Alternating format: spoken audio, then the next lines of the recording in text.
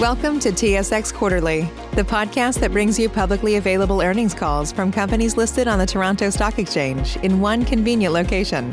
Gone are the days of looking through confusing websites. You'll find the important information right here. Enjoy the call.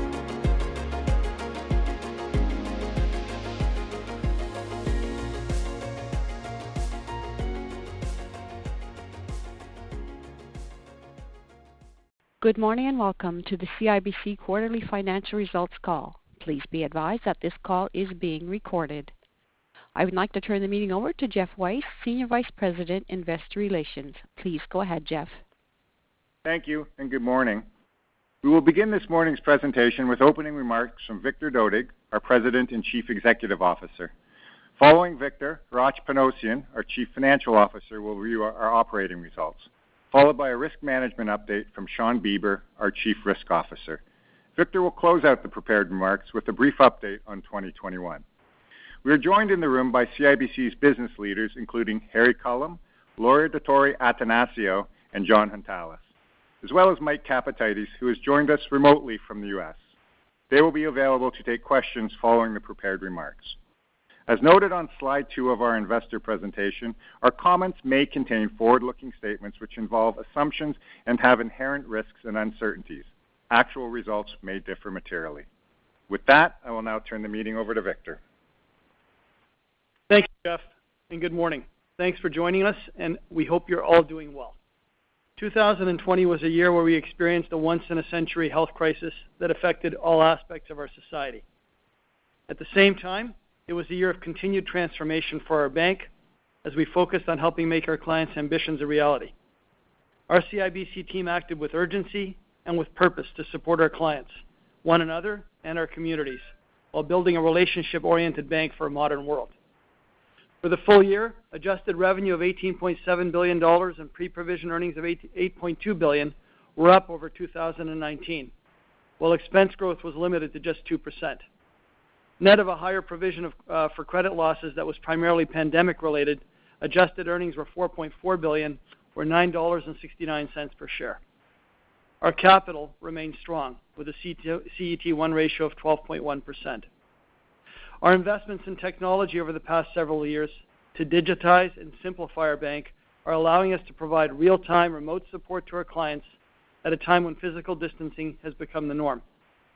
These efforts are being recognized by our clients, with our highest client experience scores on record and recognition as the top-performing banking brand during the pandemic. We'll continue to convert this momentum into deeper client relationships going forward. Now let me turn to our business performance. During the fourth quarter, we saw some improvement in the macroeconomic environment. The resulting increase in consumer activity was reflected in our Canadian personal and business banking franchise, with monthly improvement in card purchase volumes throughout the quarter. Client applications have also recovered from earlier lows and are generally back to positive year-over-year growth. We've invested in enhancing our product offerings and leveraging technology to capture this growth as the recovery takes hold. Our innovations also being recognized as Rewards Canada recently named the CIBC Dividend Visa Infinite Card the top cashback card in Canada.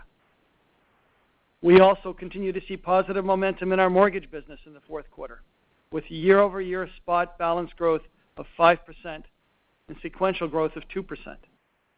To modernize and simplify the financial planning experience for our clients, we just launched CIBC Goal Planner.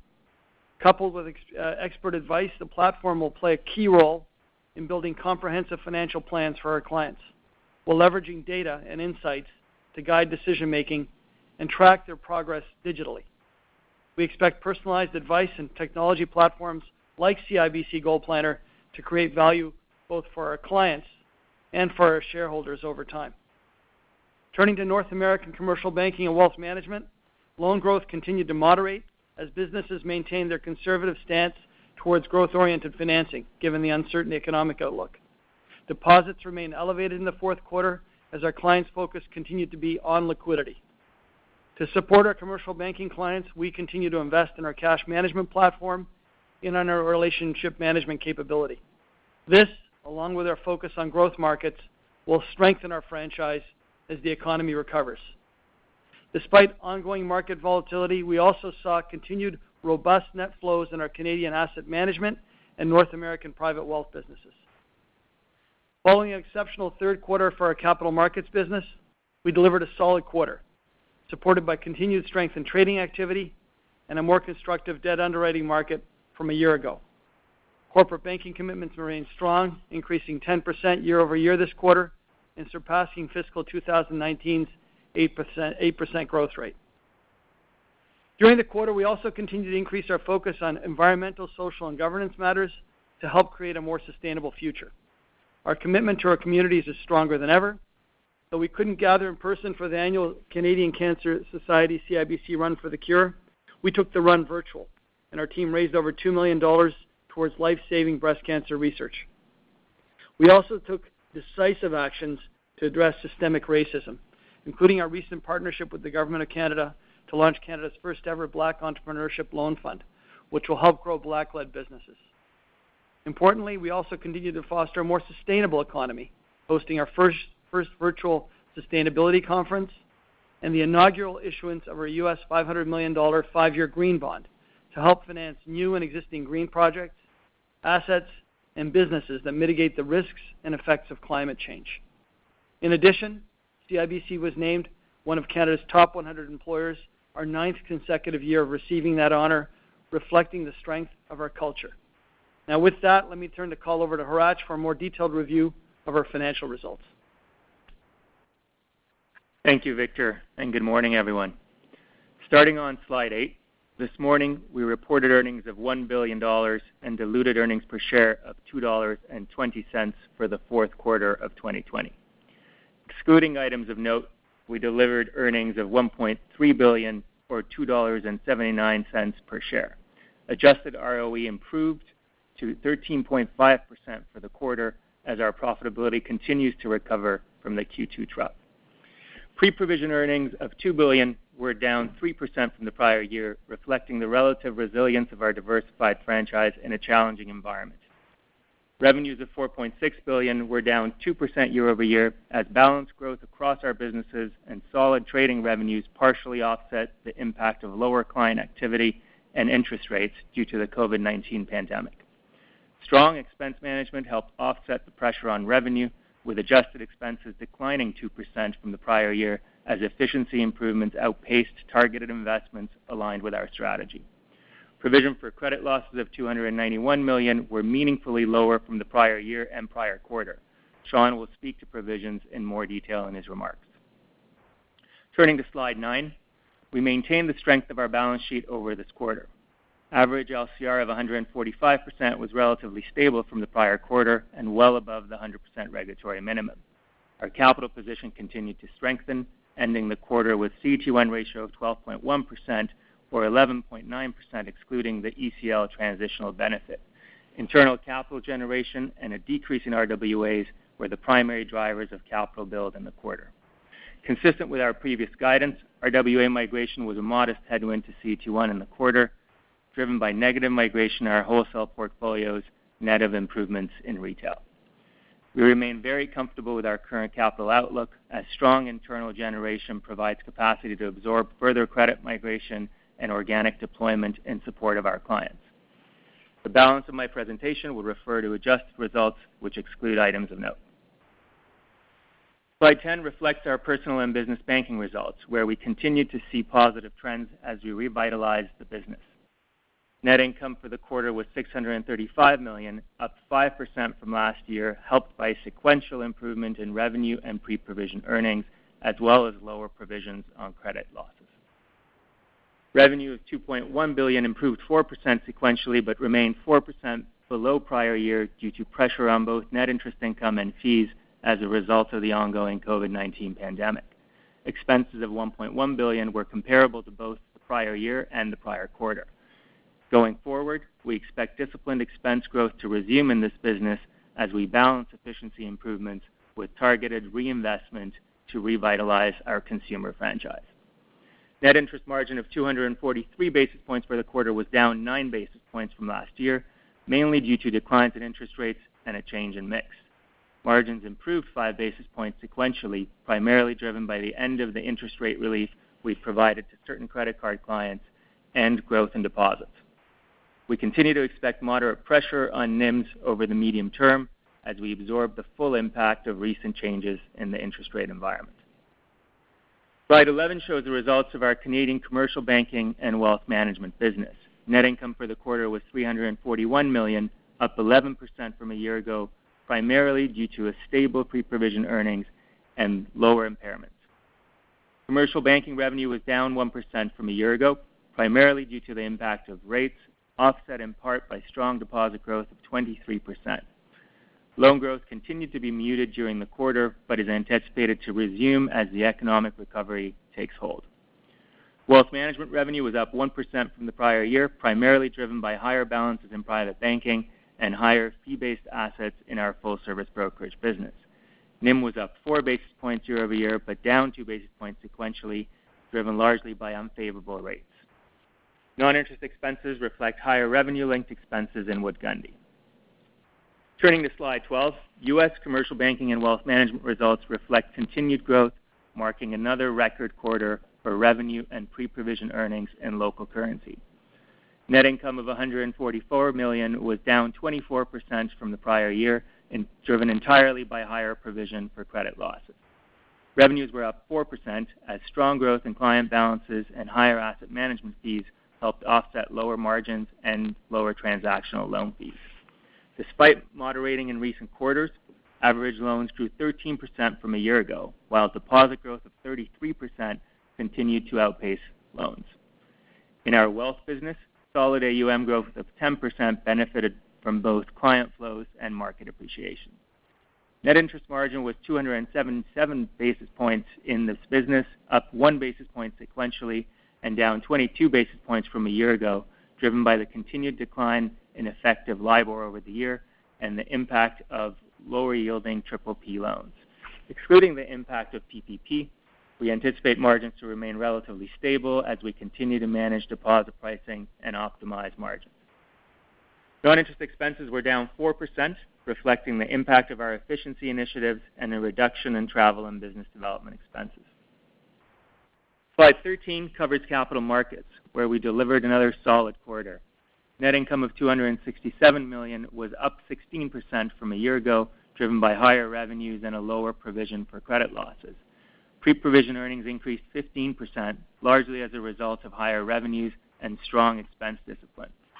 Revenues of $792 million were up 7% from a year ago, helped by growth across most global markets businesses, corporate banking, and debt issuance activity. These were partially offset by reduced market activity in equity issuance and advisory. Non-interest expenses were largely in line with a year ago as investments to grow the business were offset by efficiency initiatives. Slide 14 reflects the results of the corporate and other business unit, where our reported results were impacted by the items of note discussed in the appendix of our presentation. On an adjusted basis, net loss of $107 million in the quarter compared to a net loss of $20 million in the same quarter last year due to lower revenues and a higher credit provisions, partially offset by strong expense management. The COVID-19 pandemic continues to pressure revenues in this segment, driven by the impact of lower rates and client activities in our international banking business and the cost of elevated liquidity reserves in Treasury. We expect these factors to moderate when the recovery period takes hold. Finally, slide 15 shows our fiscal 2020 results, which reflect the resilience of our business in the face of significant disruption, as well as the impact of ongoing transformation within our bank. In 2020, we delivered adjusted net income of $4.4 billion and EPS of $9.69, down 19% from a year ago, driven entirely by the significant increase in our provisions against performing loans. Record pre-provision earnings of $8.2 billion were in line with fiscal 2019 despite the challenging environment, driven by modest revenue growth and strong expense management throughout the year.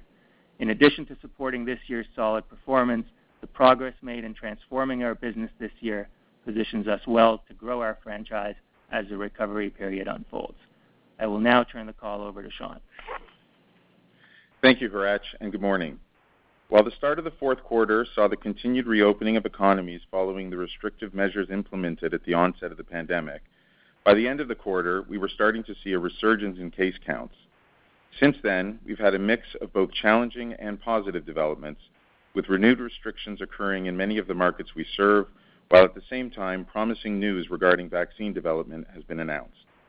We've continued to evolve our analysis from prior quarters and exercise judgment where appropriate in determining our provision for credit losses for performing loans.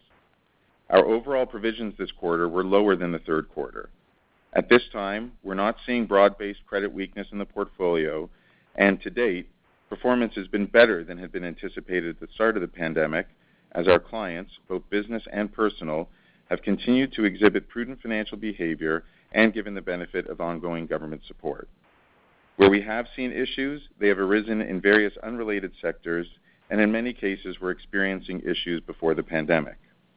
As forecasted, we did see some additional migration from Stage 2 to Stage 3 allowances, which we expect will be a continuing trend over the coming quarters, as net credit losses are expected to peak in the middle of 2021. Turning to slide 17, provision for credit losses was $291 million in Q4, down from $525 million in the prior quarter, with lower provisions in both impaired and performing loans. Provision on impaired loans of $178 million was down $122 million from last quarter, largely due to lower insolvencies and write-offs experienced in our Canadian retail portfolios. Similar to the prior quarter, the decrease in retail insolvencies was in line with the industry trend as a result of lower consumer filings. The lower level of write-offs resulted from a combination of factors, including government support, as well as the impact of the assistance offered to clients through our bank relief programs. We expect this trend will reverse over the next few quarters, as the vast majority of deferrals have ended and returned to normal repayment status. On the commercial side, we experienced lower provisions in our Canadian commercial and wealth and capital markets businesses, offset by an increase in U.S. commercial. Provision on performing loans was $113 million, largely due to a number of model parameter updates, along with some other moving parts that I'll speak to on the next slide. Our credit portfolios have generally performed in line with our expectations this quarter. That said, we do anticipate additional negative credit risk migration across the portfolio, absent a material improvement in actual economic conditions over the coming quarters relative to our current outlook. We believe we've been prudent in recognizing performing allowances to reflect that outlook. Moving to slide 18, allowance for credit losses grew by 3% to $3.7 billion this quarter and ended the year up 79%, or $1.6 billion, since Q1. Our performing provision was $113 million in Q4. There are a few elements within this number, which we've broken out in the lower left corner of the slide.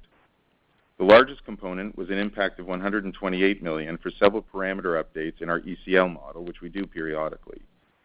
Partially offsetting this, we had a net $97 million of allowances move from performing to impaired, which is what we would expect to see as certain loans tip from performing to impaired status, reflecting the ongoing challenges of the pandemic. The last piece is $82 million of growth in provisions related to a continuation of our normal course activity, including the impact of FLIs, which were a small help, migration within our portfolios as we continue our risk rating activity, and other portfolio movements. Overall, the loan losses this quarter were somewhat better than expected for both our retail and business government portfolios, though as we've discussed before, we believe the relief efforts have had a significant impact on these results, particularly in the cards portfolio, and delayed actual losses to future quarters. Turning to slide 19, we've provided details of our allowances coverage by line of business. Our allowance coverage ratio increased from 86 basis points in Q3 to 89 basis points in the current quarter. The increase was mainly driven by higher provisions recognized in U.S. commercial banking and CIBC First Caribbean. We feel comfortable with the current level of coverage and remain focused on monitoring the credit quality of our portfolios for potential future adjustments. On slide 20, we show our credit portfolio mix, which remains well diversified and consistent with last quarter. Our total loan balances were $416 billion, and the overall credit quality of our portfolio continues to remain high. Nearly two-thirds of our outstanding loans are to consumers, the majority of which are mortgages, with our uninsured mortgages having an average loan-to-value of 52%. The balance of our portfolio is in business and government lending, with an average risk rating for the portfolio equivalent to a BBB. This quarter, we've included in the appendix the additional details we previously discussed on specifically affected industries. Performance of those portfolios is in line with our prior outlook and expectations at this point. Slide 21 provides the status of our client accommodations and credit quality details by segment. Most of the deferrals have now run their course. Repayments are within expectations, and we believe our allowance coverage reflects the current risk in the portfolio. Slide 22 provides an overview of our gross impaired loans. Gross impaired dollars were down, mainly driven by consumer loans. The reduction in impaired consumer loans was principally due to payment deferrals and collection activities in the quarter. While new formations also trended lower, we do expect this to remain volatile in the near term. Slide 23 shows the net write-off and 90-plus day delinquency rates of our Canadian consumer portfolios. In the current quarter, we had lower insolvencies and flow write-offs as a result of government support programs and bank relief offerings. The late-stage delinquencies of residential mortgages are down as we work with our clients who were not part of the deferral program to bring their accounts current. While personal lending delinquencies remain relatively flat quarter over quarter, credit card delinquencies have increased. We proactively enabled payment deferrals for credit card clients who were already showing vulnerabilities and payment difficulties at the onset of the pandemic. The increase in delinquencies is driven by a portion of these clients who have now exited the bank relief program and continue to have financial difficulties. However, the performance overall of the credit card balances that have now exited deferrals is in line with our expectations. In closing, the economic outlook remains uncertain, as we've seen an increase of new COVID cases while also receiving encouraging news regarding the development of COVID vaccines. We will continue to monitor the changes in the macro environment and their impacts on our portfolios. Overall, we remain comfortable with the quality of our portfolios and are well positioned to support our clients while managing through the crisis. Provisions were lower this quarter. However, we do expect to see impaired provisions trend higher and peak in the middle of 2021. As that occurs, and as we saw to some degree in the fourth quarter, we would expect to see more of our performing allowance transfer from Stage 2 to Stage 3 and provide a partial offset to losses in future periods. I will now turn the call back to Victor. Thanks, John. Before we take questions, I'd like to share our thoughts on CIBC's strategic focus for 2021 and beyond. Our first priority is to reinvigorate our Canadian consumer franchise, and this includes gaining share in our core personal and small business products, accelerating growth in our newly created direct financial services business, and improving asset management net flows while delivering good investment performance for our clients. We've made good progress in each of these areas throughout 2020, but there's more upside to capture in the year and years ahead. Serving the Canadian consumer is an important part of what we do, and our efforts will deliver enhanced value to our clients and growth to our bank as we go forward. Our second priority is continuing our transformation journey with a determined focus on bending our cost base and reinvesting a substantial portion of savings into high-return projects, particularly as it relates to process simplification and technology enhancements. And our third priority is to build on the advantages where we are performing well, including in commercial banking and in private wealth, on both sides of the border, and in our capital markets business. Each of these businesses have plans to continue to grow and are also implementing new initiatives to enhance capabilities in fast-growing market segments like the innovation economy and sustainable finance.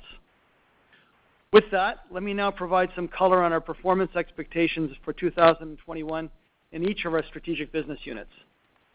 For a Canadian personal banking franchise, we'll continue to build off our recent improvements and work to get our business back to market levels of growth and doing so consistently.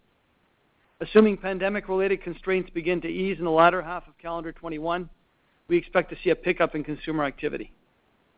In commercial banking, while loan growth is expected to slow from historical levels, we expect a return to growth-oriented financing as the economic recovery takes hold.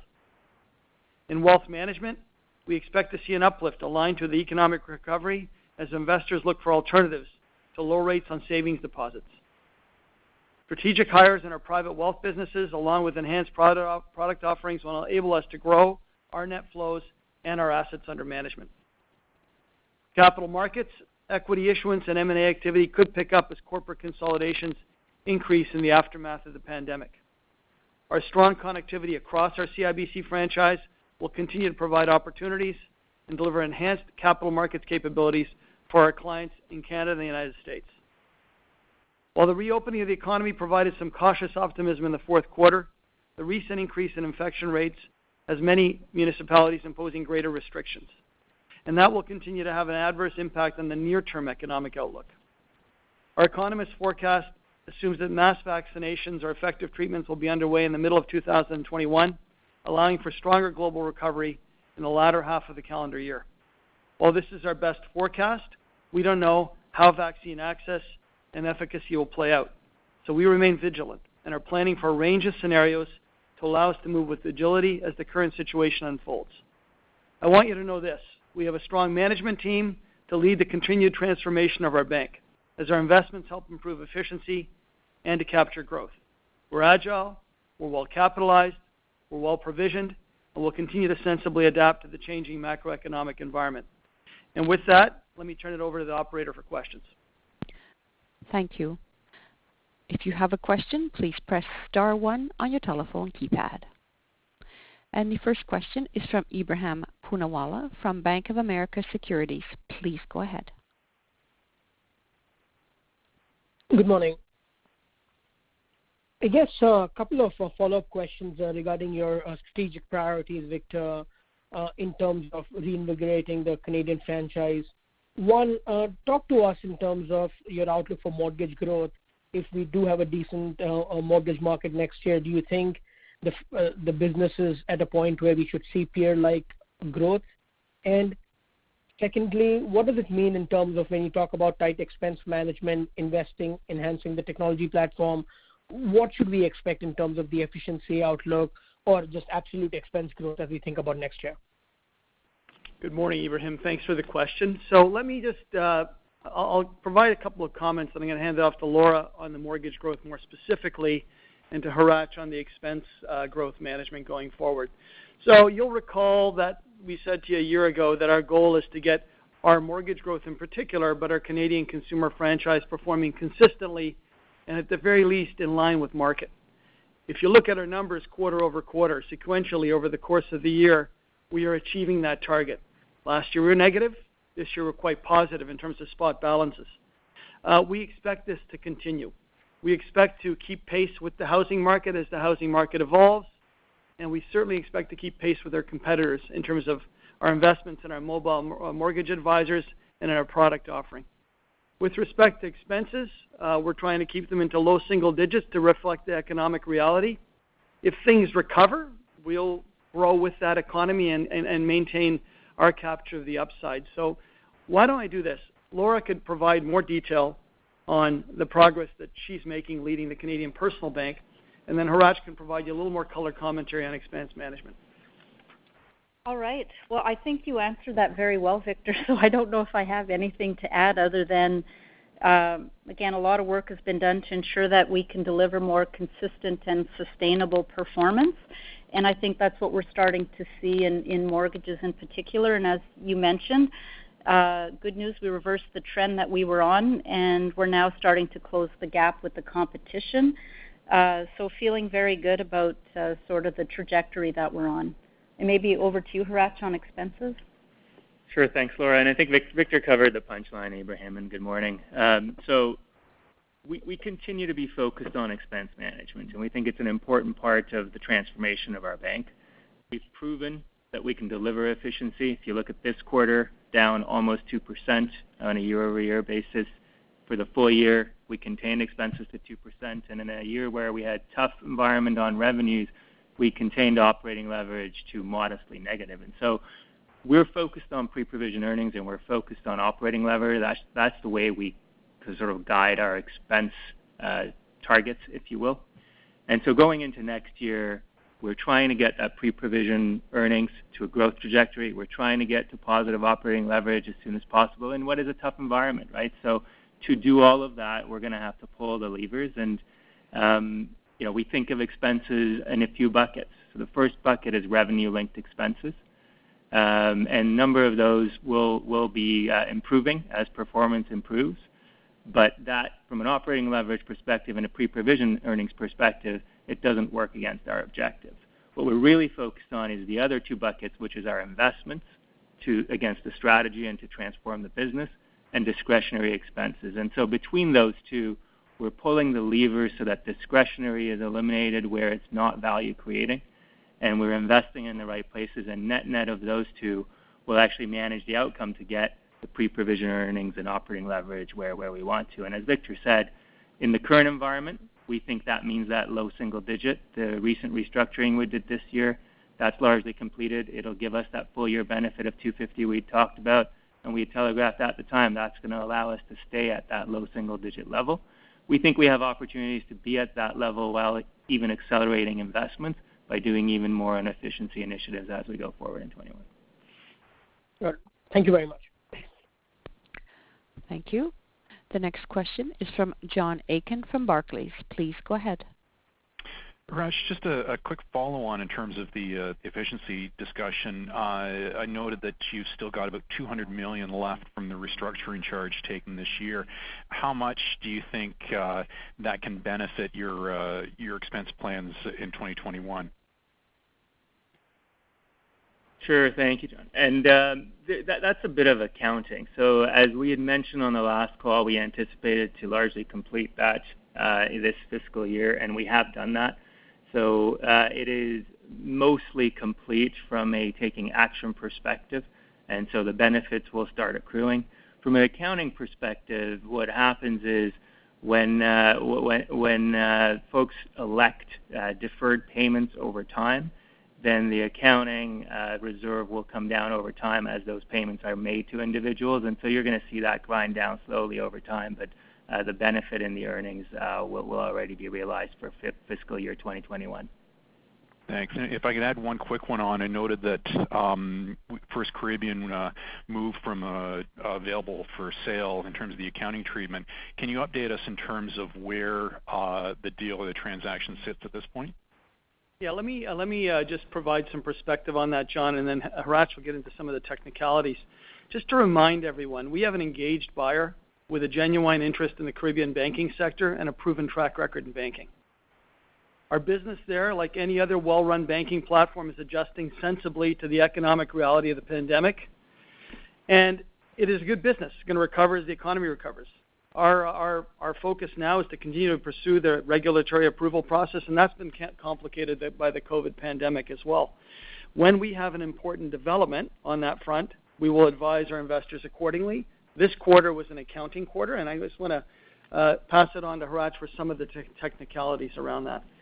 Sure, thanks, Victor. And you're going to have time, as you do, John, to go through the MD&A and the notes to our statements in the annual report, and you'll see all of this reported there. So not much to add to what's in the disclosures, but for the benefit of folks on the call, really the accounting classification of held for sale and the assessment of recoverable value on goodwill, both of those are governed by the relevant accounting guidance under IFRS, and this was really triggered by us following the guidance. So really delineating the accounting here from the deal, as Victor said.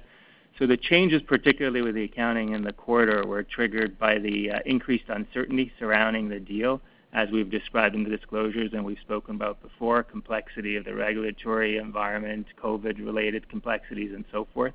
And so that increased uncertainty, given the technical requirements here, when we considered the circumstances and the guidance, we determined it was appropriate to discontinue the held for sale accounting this quarter and to revert to using an estimated value based on current market circumstances for the purposes of assessing the goodwill versus using the terms of the actual proposed deal with GMB. And so that's what really drove that. But as Victor said, we continue to pursue the transaction. Thanks, Raj. Hopefully the rest of your questions won't be leading into the weeds on accounting. I'll requeue. Thank you. The next question is from Gabriel Dechaine from National Bank Financial. Please go ahead. Yeah. Are there any other implications of that accounting change other than like the valuation of the goodwill, which I assume is on every other quarter or something like that? No, there wouldn't be, Gabe. So we had, as you recall, we had added disclosure specific to held for sale classification. There was a summary balance sheet and so forth put in. And so that's really the only changes in the disclosures. In terms of how we were accounting for the business, we had continued to consolidate the business and the earnings coming in through the corporate and other segments. So that will continue. Okay, my real question is on the mortgage growth strategy, and I guess the overall growth strategy for the Canadian retail business. And Victor, you mentioned the word, market level growth and consistent growth, and Laura, you reiterated that. What are you doing differently this time? Because a few years ago we had a bit of a roller coaster move around in the mortgage growth rates. It was really high at one point and really low. Like, what are you doing differently to make sure it's more consistent and I guess building better relationships overall? Good morning, Gabriel. So I'm happy to take that one.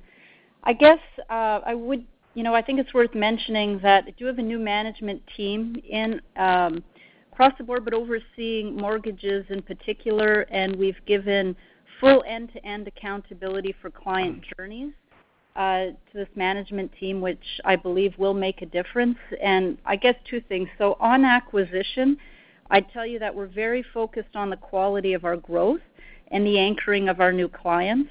And so that will certainly help us on a go-forward basis.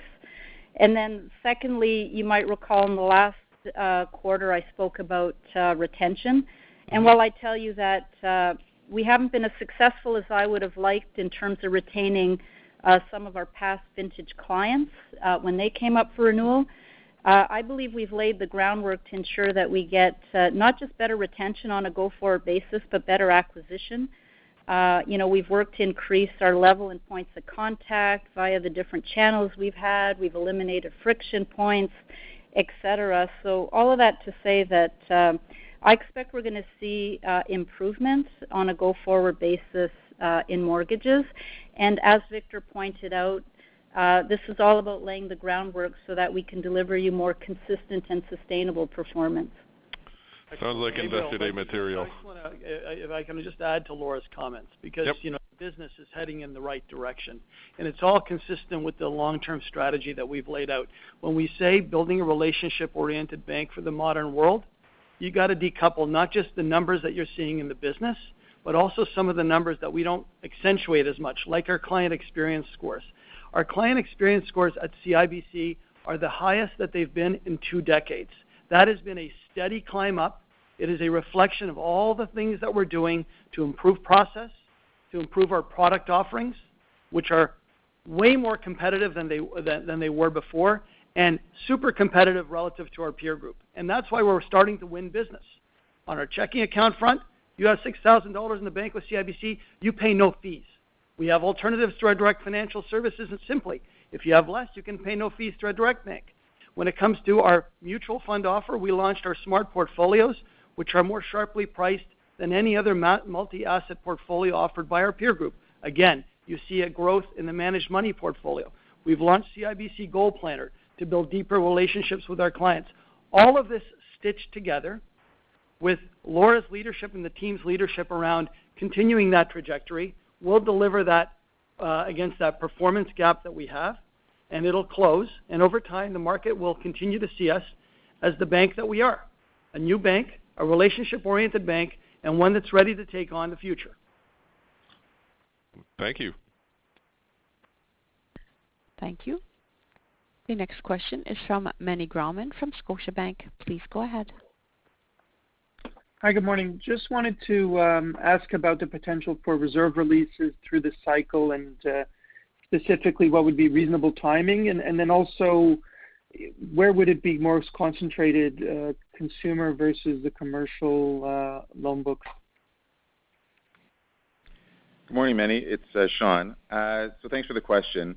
We expect, as I mentioned in my prepared remarks, that our impaired losses will increase going forward and peak sometime mid-next year.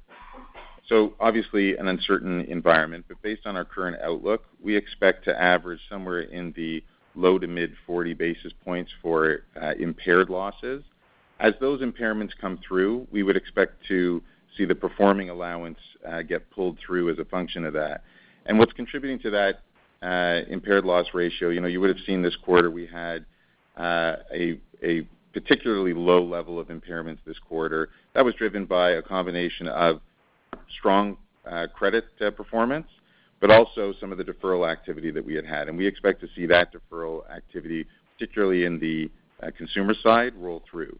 So as a result, we'll see that those performing allowances sort of come through and offset some of those impaired losses in fiscal 21.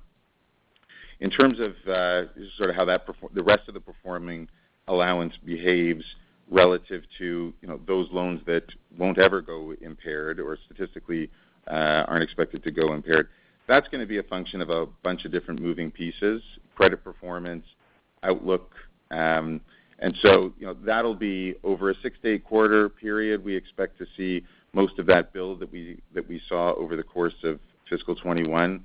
We were up about 79% with our allowances. You'd see that sort of pull through, but that's going to be there may be timing mismatches between those releases and what you see on the impaired side. If maybe switching gears a little bit, just on a pre-tax, pre-provision basis, would you say that you have confidence that you can get to positive PTPP growth in fiscal 2021? Yeah, Manny, that's our goal. That's winning market share and bending the cost curve done right with some economic tailwinds. We'd expect to start heading into positive territory. And can you give us any more in terms of detail, like how positive, and more specifically, what are the key drivers there? Is it really about revenue more than expenses? Yeah, so Manny, maybe I'll jump in and give a little bit more color, and obviously I'll caveat that with it's a tough environment to predict, as we all know that, but we'll base this on our current expectations. So, I think as we look at the revenues this year for the full year, given the tough environment, we had just over 1% growth on the revenue side, and that modestly negative operating leverage I spoke about, which drove the decrease in pre-provision earnings. So that's what we're trying to revert here, and we're going to look at both sides of that, the revenue and the expense. And we alluded a bit to expenses earlier, but I think the revenue side will be part of the story. So we are seeing some good momentum, as we talked about, in the retail business as well as other businesses. And so from an NII perspective, we're going to continue to have pressure from lower interest rates. But the balanced growth with client business that we're doing in all of our businesses, there's good momentum, and we think as we get into that latter part of the year, next year, the latter half, once the recovery takes hold, we think those will accelerate. And so we think NII trajectory will start shifting. From the fee perspective, we are also seeing some good momentum there. We are seeing the recoveries on the card side. Some of the foreign exchange on that is still lagging, but all of those things as well later next year will come in. Wealth management side and investment fees, we've seen good momentum, as we've talked about, and we expect if markets stay cooperative, that continues as well. And then on the capital markets side, we've seen some good strength on trading. Obviously a tough year as a comp, but the team's going to be working very hard to produce growth on top of the year this year from a revenue perspective. So we think that bodes well for revenue relative to where we were this year, hoping to bring revenues in at a higher pace than this year. And then, as I said, we're trying to contain the expenses to that low single digit and as much contained as possible. So between those two, as we get later into next year, we think we can turn this around on the PPE and eventually operating leverage as well. Thank you. Thank you. The next question is from Scott Chan from Canaccord Genuity. Please go ahead. Good morning, Victor. In your opening remarks, you talked about robust net flows on both sides of the border, and there's a lot of cash on the sidelines at low rates being reinvested industry-wide, but is there anything you can elaborate on that kind of specific to CIBC, and is it directed towards any certain client segment like retail, private wealth, or institutional? Yeah, good morning, Scott. Thank you for that question. I'd say there's a couple of things that are driving our net flows on both sides of the border. One is investment performance. Our investment performance in our Canadian asset management business and in our U.S. asset management platform is in the top half and top quartile of performance, consistently good across important asset classes to our clients.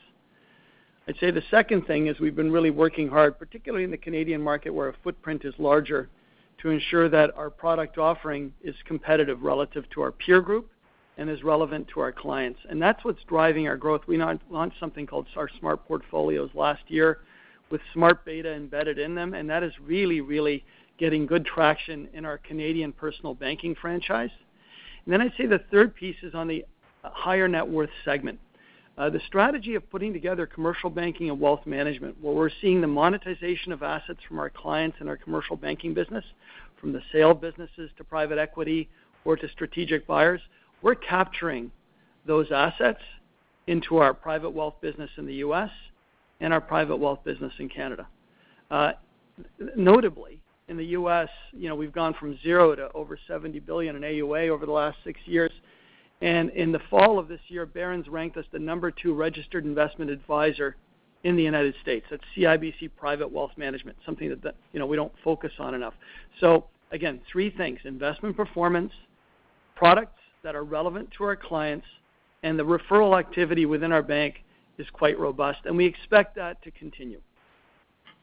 And Victor, you talked about the commercial and wealth management connection. Maybe Laura, you can kind of talk about the strategy on the retail side and the wealth management and how that too may coincide. Sure, Scott. I'll cover sort of some of the retail and maybe on the wealth side if John wanted to add in his views. I think as you heard from Victor, a lot of the work that we've done, I'd say in retail, was really to start with laying that groundwork to deliver, again, the consistent, sustainable earnings. And so a lot of what we've done, we've reprioritized our investments into better digital capabilities. So really starting with the sales and servicing capabilities. And then we're really focused on increasing our sales force productivity. Victor referenced earlier on before the Q&A, he talked about that financial planning tool that we have. So we think that's going to allow us to elevate our advice offering, because we have our clients who can come in either to banking centers or they can do sessions with us virtually. We think that's actually going to help move the dial. So we're really focused on I would say, those segments where we see that we can grow, and I'm going to say even regain our natural market share. So we've done all the prioritization, and I'd say 2021 is really about execution. So what we've invested in has to deliver results. We're being granular, we're being targeted, and I think you're going to see, and we're starting to see some of it, better client experience and ultimately better results as we go forward for our shareholders. And maybe I'll stop there and see if John wants to add in on the wealth side. So most of what needs to be said has been said. The one thing I would add is our confidence level is high, and we are adding people in every channel on the wealth side to keep up with the flows. Everything we talk about is working. We need more people to handle the volume. Thank you very much. Thank you. The next question is from Doug Young from Desjardins Capital Markets. Please go ahead. Hi, good morning. Just thinking about the all bank NIM, and you did mention the impact from higher liquidity in your comments as well. Wondering how we should think about this going into fiscal 21. So maybe we can think about what was the impact in fiscal 21 from the additional liquidity on your balance sheet, and how do you think that unfolds through fiscal 21, and how does that roll through your all bank NIM? Just hoping to get a little bit more color on that. Sure, happy to elaborate on that. So yeah, if you look at the all bank NIM, I think it's been a story of the degradation we saw through the year and then now stabilizing, right? So this quarter, all bank NIM was down only 1 basis point, and really the drivers behind that are some of the benefits that we saw in the retail NIM with the recovery there, offset by a small pressure from changes in mix towards lower yielding parts of the balance sheet. So that part is abating, and that's related to your comments with respect to the excess liquidity. So if I look at that piece particularly, it has been something that's built up since the middle of the year, and we've spoken about it quite a bit. It's really because of the growth in deposits versus loans. We're pleased to have been growing deposits very robustly with our clients, and when you look at our data, right, it's over $80 billion over the year of growth in deposits versus just less than $20 billion on loans. So that delta has added up to the liquidity on the balance sheet, but that has stabilized. In terms of the cost of that, it's been sort of it varies quarter over quarter, but it's been in the teens territory in terms of basis points impact to NIM. But I should point out it's not a big negative to NII. It's really the balance, so that if you do the math just on the numbers I gave you, it would say 60, but it's more like a $50 billion balance increase to the denominator that's driving it. So when that goes away, that can recover pretty quickly. So when we get into next year, we do think that liquidity is going to get deployed. We do think that loan growth is going to accelerate, and we feel confident about that. You heard from Victor and the businesses just a moment ago. So as that happens, we think that will start coming back down, and that'll help offset some of the pressure that we're still going to have from rates. And so net-net, I think those will help moderate the decrease in NIM from here. And is that built into, you did a great job kind of outlining how you think revenue and expenses flow next year. Is that built into your expectations, or is it not? No, absolutely, it is. So what we would have built in expectations is stable NIMs in the U.S., as we've talked about. We feel pretty good about that. A small gradual decline in retail as we absorb the impact of lower rates, and a normalization of the excess liquidity. All of those are in our forecast. Perfect. And then just second, there was a charge related to the consolidation of the real estate portfolio. Just hoping you can unpack what that is.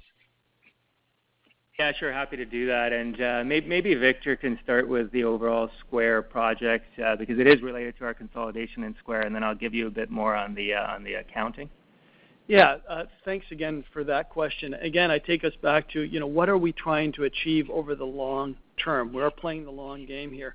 Well before the pandemic, we had a vision to consolidate our head office footprint in the 23 locations that we have scattered across the Greater Toronto Area, where a significant amount of our head office team is located, into a modern, purpose-built headquarters, and it's called CIBC Square. It exemplifies the future of work. And what I mean by that is it's flexible, agile space, collaborative space, modern space. It reinforces employee wellness and convenience, and we're happy to highlight more of that into the future as we start moving in there. And it's equipped with the most advanced ventilation systems and technology. So and now with the pandemic, it's allowed us to accelerate our consolidation plan, which is the result of some of the accounting that we undertook this quarter. As we move into a more normal environment, I got 3 points to highlight here. One is our team is going to return to the office, including CIBC Square and to our other locations across Canada and the U.S., where we're going to do this with safety in mind, health in mind, and we're going to do it in a very staged fashion, because keeping our team healthy and well and engaged is the most important thing to us. Some of our team members are going to work remotely more permanently. We've had great success with our contact center team working from home. They're engaged, they're productive, they're speaking to our clients and making their experience much better. And the other thing I'll say is this. I think it's important to recognize that many of our CIBC team members have continued to serve our clients in the workplace throughout the pandemic.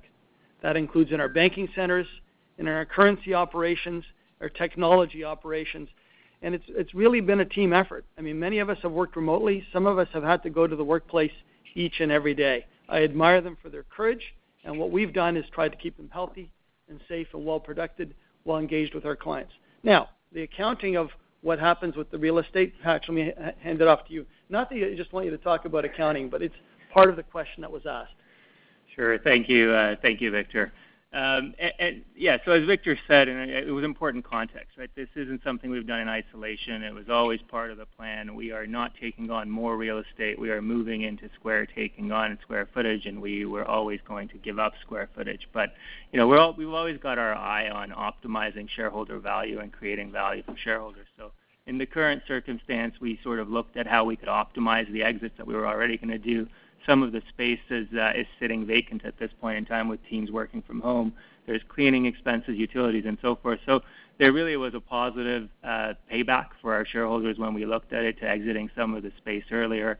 And then this is where it gets into the accounting. The technicals of the accounting, since we adopted IFRS 16 and put the right of use assets on the balance sheet, is that when you vacate space, at that point in time, you've got to take the charge. And so this was a quarter where we vacated a number of those spaces as people work from home until we get into Square, as Victor mentioned. And so that was the $114 million charge related to the right of use assets, plus a number of other things related to it with respect to the fixed assets on those properties and so forth. But as I said, there's a positive payback for our shareholders on that, and that's why we took the decision when we did. And just sorry, what is the positive payback? And so this is just a termination of leases, essentially. Is that essentially it? So it is exit of the existing leases. There is positive payback from a few things. One, there is a sublease recovery assumption. We've been very modest with that sublease recovery assumption. That's netted off that 114. We understand it's a tough environment, but there are some leases here with value.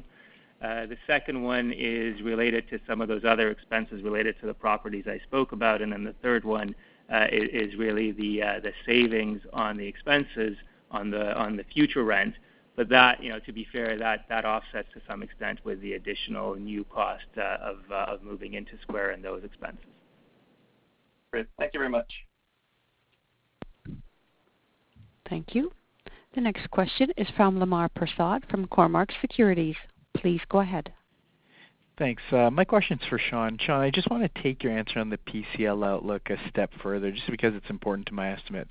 I think you said that the impaired loss ratio would be in the low to mid 40 basis point range, but that's going to be offset by some performing releases. So my question is, how should we think about the total PCL ratio for 2021?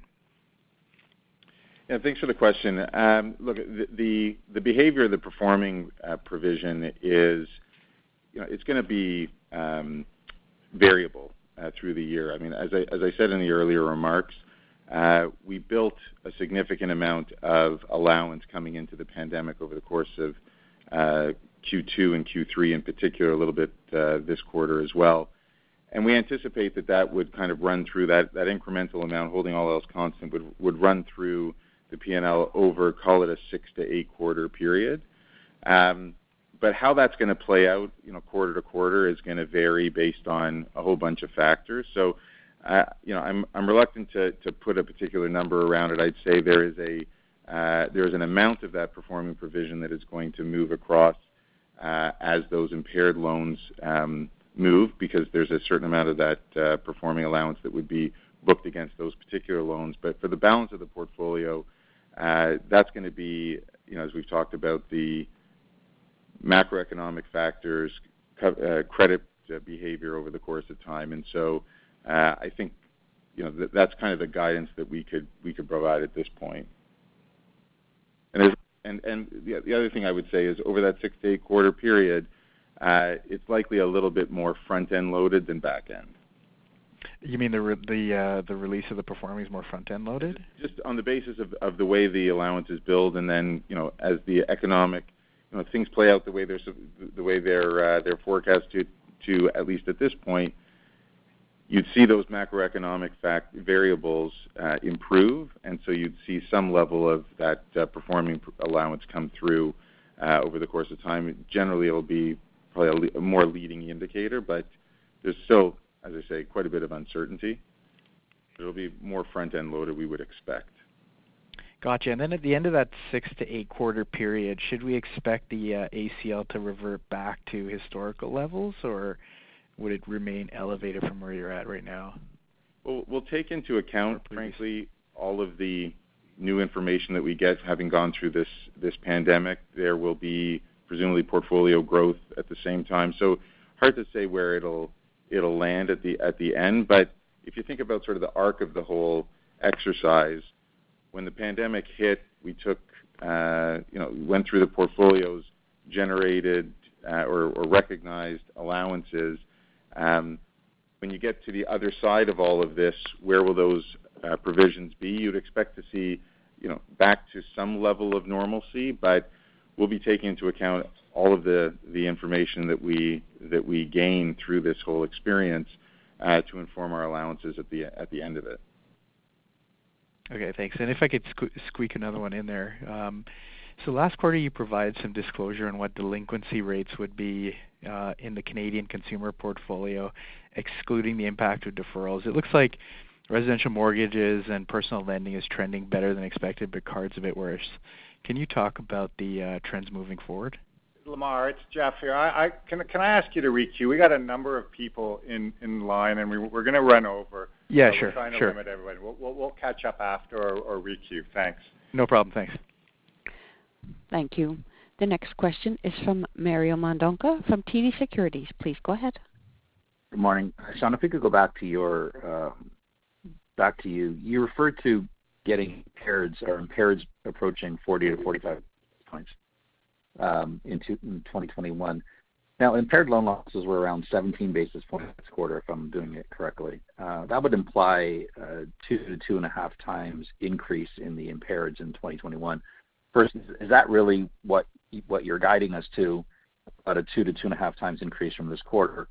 And second, if so, what line items or what loans in particular? Is it credit cards you would be sensitive to, or commercial? If you could help me think through that. Yeah. So as I mentioned, this quarter the impaired losses were particularly low and impacted pretty significantly in the credit cards side from the deferrals. So we would expect. So in answer to your question, yes, we're talking about low to mid 40s for impaired. Some of that is going to be catching up for the credit card, in particular, deferrals that we'll be running through. So I think on the consumer side, you'll see it less so on the on the business and government side. That's, as you know, historically pretty lumpy. We do expect it to come through over the course of 21, but in terms of the particular outperformance this quarter relative to what we anticipate and what our allowances that we have built would be reflective of, it'll be in part the consumer side, and then the business and government, which will be lumpy and episodic over the course of the year, is still our expectation. Thank you. Thank you. The next question is from Darko Mihelic from RBC Capital Markets. Please go ahead. Hi, thank you. Question for Laura Dottori. Laura, as we do a post-mortem on 2020, I've done some preliminary math, but I'm hoping you've done this math too, and you can provide some guidance on it. I'm interested in understanding the revenue impact in credit cards. So, and I don't really need it line by line. I'm just thinking about the drop in net interest income, the relief you provided, the drop in balances, the drop in revolve rates, you name it, fees. So if we look at 2020 versus 2019, how much did that drop? And how much do you think you can recoup in a recovery? And maybe you can speak to the results so far in November. What does credit card usage look like in November? Are we bouncing back? Are balances back up? Are people using their cards again? Are they spending on Christmas? So any kind of thought process there on just helping me pencil in a bit of revenue pickup from people going back into credit cards. Okay. Thanks, Darko. That sounded more like a statement than a question, but let me see if I can provide a little bit of color. I guess I'd start just by saying a lot of sort of the performance we're going to see on a go-forward basis will matter, like in terms of economic activity, consumer activity. I would tell you that in the month of November, we have seen increased activity. We're expecting from an NII perspective, and maybe this is a bit broader than cards, but as you know, cards has higher margins, so tends to drive more of the business. We do expect to see NII growth in the later half of 2021, so somewhere around the second quarter. So I do think that's going to help offset some of that NIM compression that Hratch was talking about earlier. I think we're going to see some good usage from the cashback card that Victor talked about with our dividend enhancement card and the great ratings that we have. When I look at our applications for those cards, they're up significantly. Assuming those get utilized and we have revolving balances, I would expect to see a better trajectory, if you will, in 2021 than we've seen in 2020. As you saw, and I think we provided some of that in our disclosure, you can see where purchase volumes have come back somewhat, and then remains to be seen if it continues. But for the time being, I would tell you that we're feeling pretty good, including our Aventura card. We did a really good job, in my view, in terms of modifying some of the rewards that we provide so that they're not just travel. And in fact, from an outstandings perspective, we've seen an increase in our outstandings, and I would say almost flat from a purchase volume perspective. So I think we've managed to do well in that regard. But as far as everyday rewards cashback cards go, I would say we're seeing more activity there from a purchase volume perspective, and I would expect to see more from an outstandings, but it'll really depend on, the way forward from a consumer activity perspective. Does that help answer the questions you had? Well, I'd prefer to hear the revenue impact in 2020 versus 2019. If you're not willing to provide that, that's fine. So I'd love to know, though, in your assessment of 2020, how much credit card revenues were down versus 2019 in totality. If you have that number handy. I mean, I've done my own. Maybe Darko will jump in. It's Raj.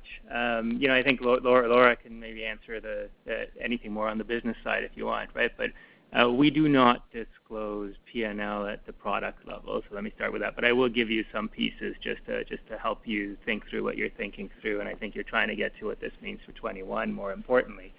So when I look at this year, you're right. You mentioned a number of the pieces. You can do the math on the credit card interest rate relief from the basis points you see. Most of the 5 basis points increase this quarter, as I said, was related to that.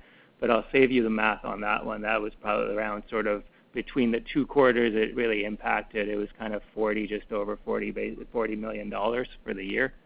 So that's one impact. The other one is what you would see coming in the card fees line in our SFI, which I'm sure you've looked at, and then there's also a piece in the FX other than trading piece that's related to cards, FX transactions. So on those, the cards line there is a broader line, so when you really just look at the personal and business banking element of that, fees on cards this quarter were recovered. They were down a bit more than this in the last couple of quarters, but this quarter they were still down about just over $10 million. That number may have been double that the last couple of quarters. And then on the FX side as well, there's about another similar number, just over $10 million this quarter. So when you look at about 20 or so this quarter from that line item, and as I said, that line was larger in Q3 and Q2. And then you put that together with the $40 million from the interest rate relief, and then the NII balance, I'm sure you can do based on the balance drop and the average outstanding you saw. That'll get you a pretty good estimate for the year. Is that helpful? Thanks, Greg. Yeah, that's very helpful. That's what I was looking for. Thanks very much. Thanks, Dark. Thank you. The next question is from Nigel D'Souza from Veritas Investments. Please go ahead. Thank you. Good morning. I had a follow-up for you on the payment deferrals for your credit card book. And when I look at your reactive versus proactive portfolios, it looks like there's a divergence there in credit performance. And I was wondering if you could touch on what characteristics specific to the proactive portfolio that's driving a less favorable experience, because when I look at FICO scores, they seem to be relatively similar. Yeah, good morning. Thanks for the question. So the population that we show is the proactive. We had identified a group of clients at the outset of the pandemic who were already experiencing some level of difficulty going into the pandemic. And so we provided that group with the proactive deferrals. At the time, and I think we had this disclosure in last quarter's investor presentation, that group would have been 68% of that group would have been current coming into the pandemic. So with the deferrals running off, that group is now 75% current. So actually an uptick. So they've had more time to sort of address their financial situations. We provided that relief, and so relative to coming into the pandemic, they're actually doing better at this point. Now it's still early stages, and we will continue to watch that portfolio very carefully. But that's what sort of gives rise to the differential between the two populations. Okay, that's really helpful. And just a quick question on performing loan loss provisions.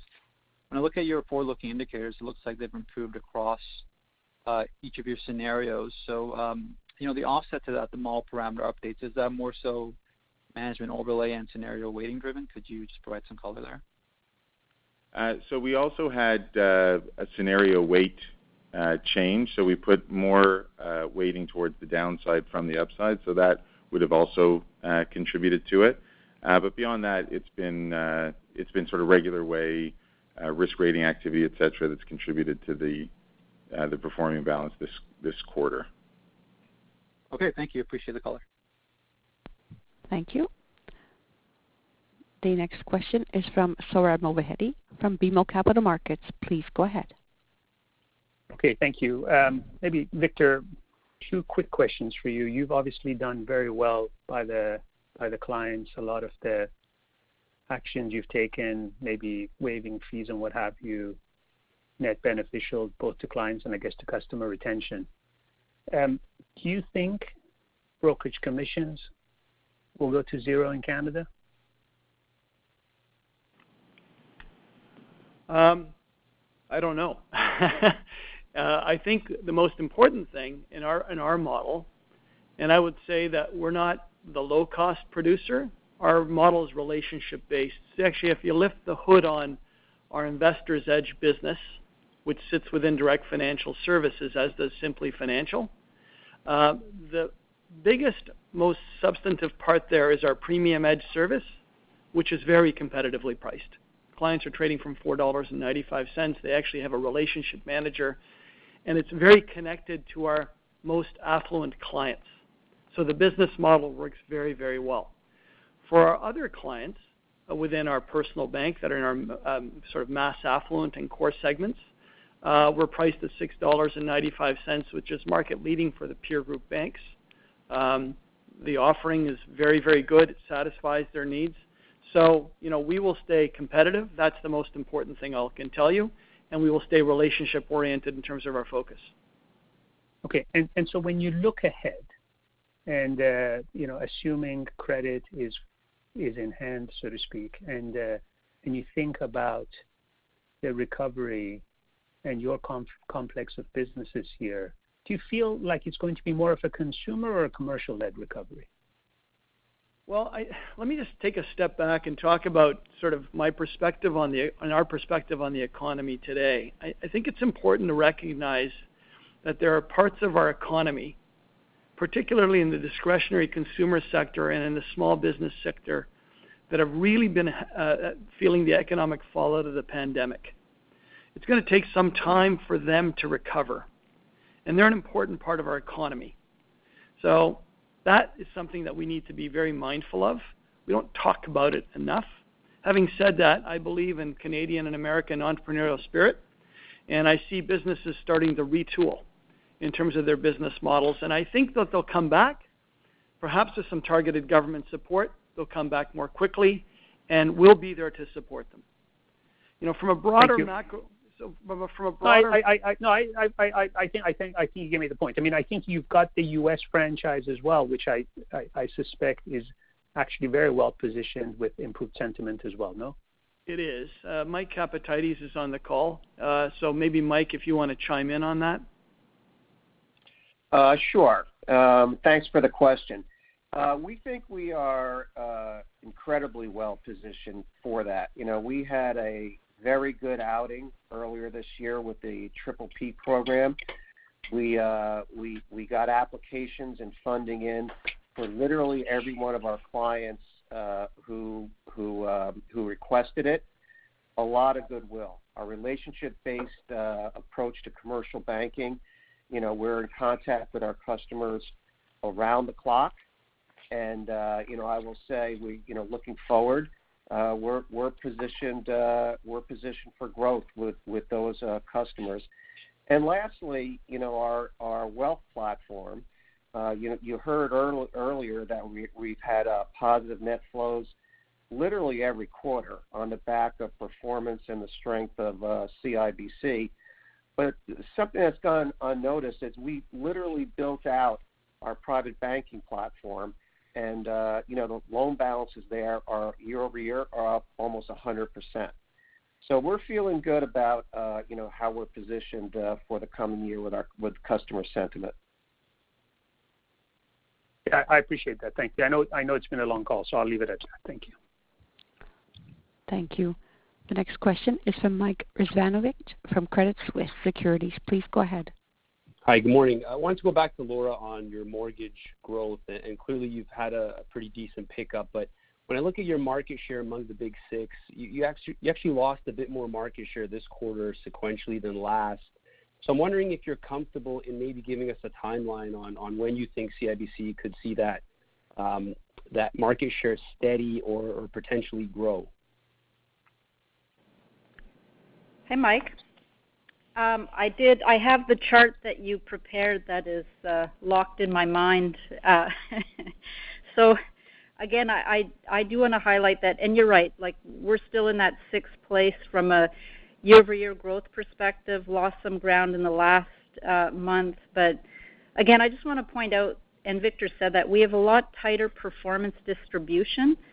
I do feel we're headed in the right direction, and the consistent, sustainable performance is really what matters the most in this one. So I don't know that I'm prepared to tell you, it's 1 or 2 quarters in. What I would expect, and again, there's movement from quarter to quarter, but that you will see a gradual improvement over the course of 2021. That would be the expectation.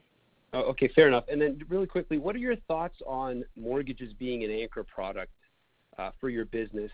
It's something that I tend to think about with respect to what the broader implications might have been on the share that you've lost over, say like the past year. Like when you do lose a client on a renewal that doesn't stay with CIBC, does that typically mean that they take over a lot of their other services with them to the competitor? That really depends on the client, and there are differing views out there. There's a lot of research that tells you that as we go more digital, clients are more inclined to want to have that one product from that one institution. The way we operate and the competition, we're all the same. Once we sell a product, whether it's a mortgage, a credit card, you name it, we all work to anchor the client, because it's just better. We know our client better. It's better from a risk management perspective, usually better for the client as well. But, remains to be seen. Look, a lot of the mortgage growth we had in the past, those were mortgages from clients that dealt elsewhere. So it depends. It depends on the client. I guess all I can leave you with is that, like everyone, we work really hard from when we do provide a mortgage to try to anchor that client, because we think it's better for the client and better for the organization. Okay, thank you for the insight. Thank you. Ladies and gentlemen, this will conclude today's question and answer session. I'd like to turn the meeting back over to Victor. Thank you, operator, and thank you all for your very good questions and your patience as we've kind of managed through an extended webcast. Let me just close as follows. I want to tell you that our bank has performed well in a very challenging 2022, supported by a sound strategy focused on deep client relationships, a diversified earnings mix, and a conservative approach to risk and expense management. Our investments in talent and technology positioned us well to provide remote client support throughout the pandemic, and it's going to provide us with that support going forward. In the year ahead, whatever the economic trajectory, we'll capture the upside as economic tailwinds prevail, and we have a strong balance sheet to weather any prolonged economic downturns. Today, we also announced that the Honorable John Manley will be retiring as the chair of our board, and Kate Stevenson, who served as a director of CIBC for 9 years, will take on the role of chair upon her re-election at our annual meeting in 2021. John's strong leadership and his commitment to inclusion have helped guide our bank through a period of change in the industry and strengthened our CIBC culture. I want to thank John for his guidance and counsel, and I look forward to working with Kate, who will bring a wealth of leadership experience to her new role. And before we end today's call, I want to thank our 44,000 CIBC colleagues globally for honoring our history of being there for our clients in challenging times. I couldn't be more proud of how our CIBC team has rallied to support our clients, to support our communities and one another as we lived our purpose, And to our shareholders, thank you for your continued support. Have a safe and happy holiday season, and we'll speak to you in the new calendar year. Take care. Thank you. The conference has now ended. Please disconnect your lines at this time, and thank you for your participation.